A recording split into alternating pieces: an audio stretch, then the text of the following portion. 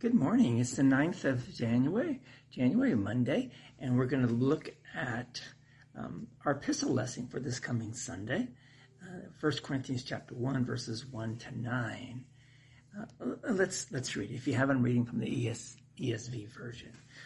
So Paul, called by the will of God to be an apostle of Christ Jesus and our brother Sosthenes, to the church of God that is in Corinth, to those sanctified in Christ Jesus, called to be saints together with all those who in every place call upon the name of our Lord Jesus Christ, both their Lord and ours. Grace to you and peace from God our Father and Lord Jesus Christ.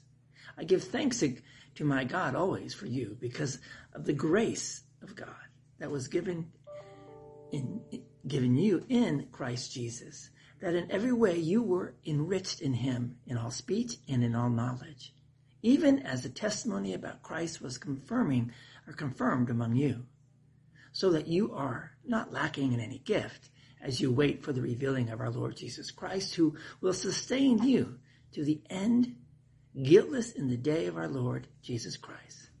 God is faithful, by whom you were called into the fellowship of his Son, Jesus Christ, our Lord.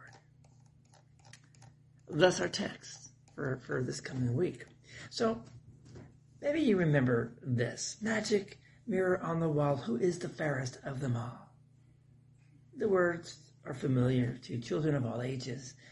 These are the words that are spoken by the Queen in Disney's Snow White and the Seven Dwarfs. Many of you have probably seen it. You might memorize it. And as she gazes into her enchanted mirror, magic mirror on the wall, who is the fairest of them all? The wicked queen looks in the mirror to tell her that her beauty is unsurpassed, unparalleled throughout the land. Mirrors are tools for reflection. They show who we are, both the positive and the negative. The queen looked into the mirror to see that she was the fairest lady in the land. And for a long time, the mirror would reply that indeed she was the fairest. But eventually, a young lady came along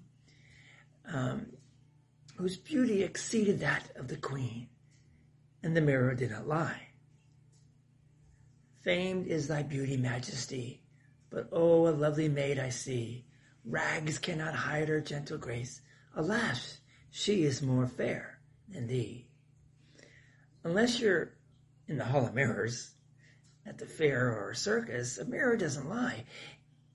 It gives an accurate portrayal of the person who or thing standing before it. It shows the good along with the bad. That's why we rely on mirrors, not only for our looks, but for the very important tasks.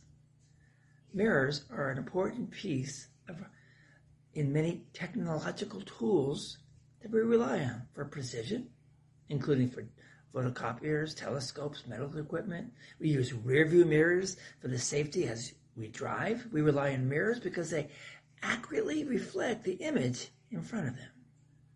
In much the same way, we look into the mirror to see who we are, or at least what we look like. When I look in a mirror, I'm more likely to see those little flaws instead of the pleasing things. I'll notice that my hair won't stay put, or that I forgot to shave. I forget to notice that handsome smile, the gleam in my eyes, or all those other things that helped my wife to fall in love with me. Most days, all I can see are the negatives. Sometimes, too, when people look in a mirror, they see the deeper faults hiding within their being. They gaze into the eyes reflecting back on them and say, oh, there you are, the one who can't control his temper. Or, there you are, the one who can't seem to get things right.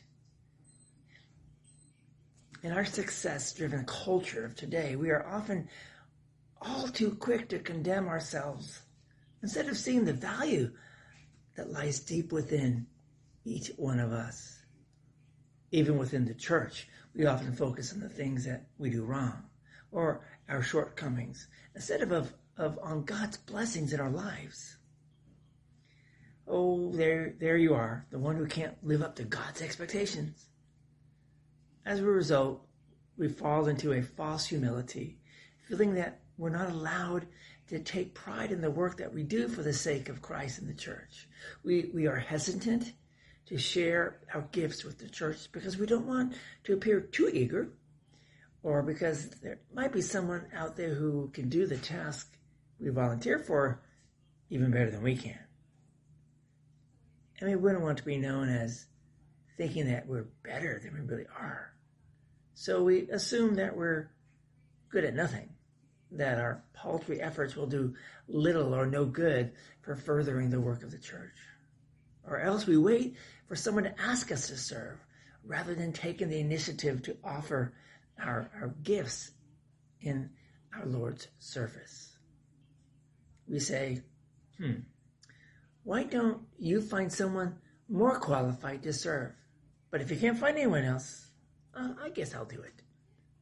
We look into the mirror and we see our faults, our shortcomings, instead of the gifts that the Spirit has given to us for service in God's name. Let's pray. Heavenly Father, when I look in the mirror, I all too often see all of my faults instead of the gifts that you have given me. Give me the ability to see those gifts so I might serve you with them. Amen. So what gifts do you got? How can you serve God today, tomorrow? And what do you see when you look in the mirror? Give us some thought. See you all tomorrow. God bless. Have a marvelous, marvelous day. See you all tomorrow.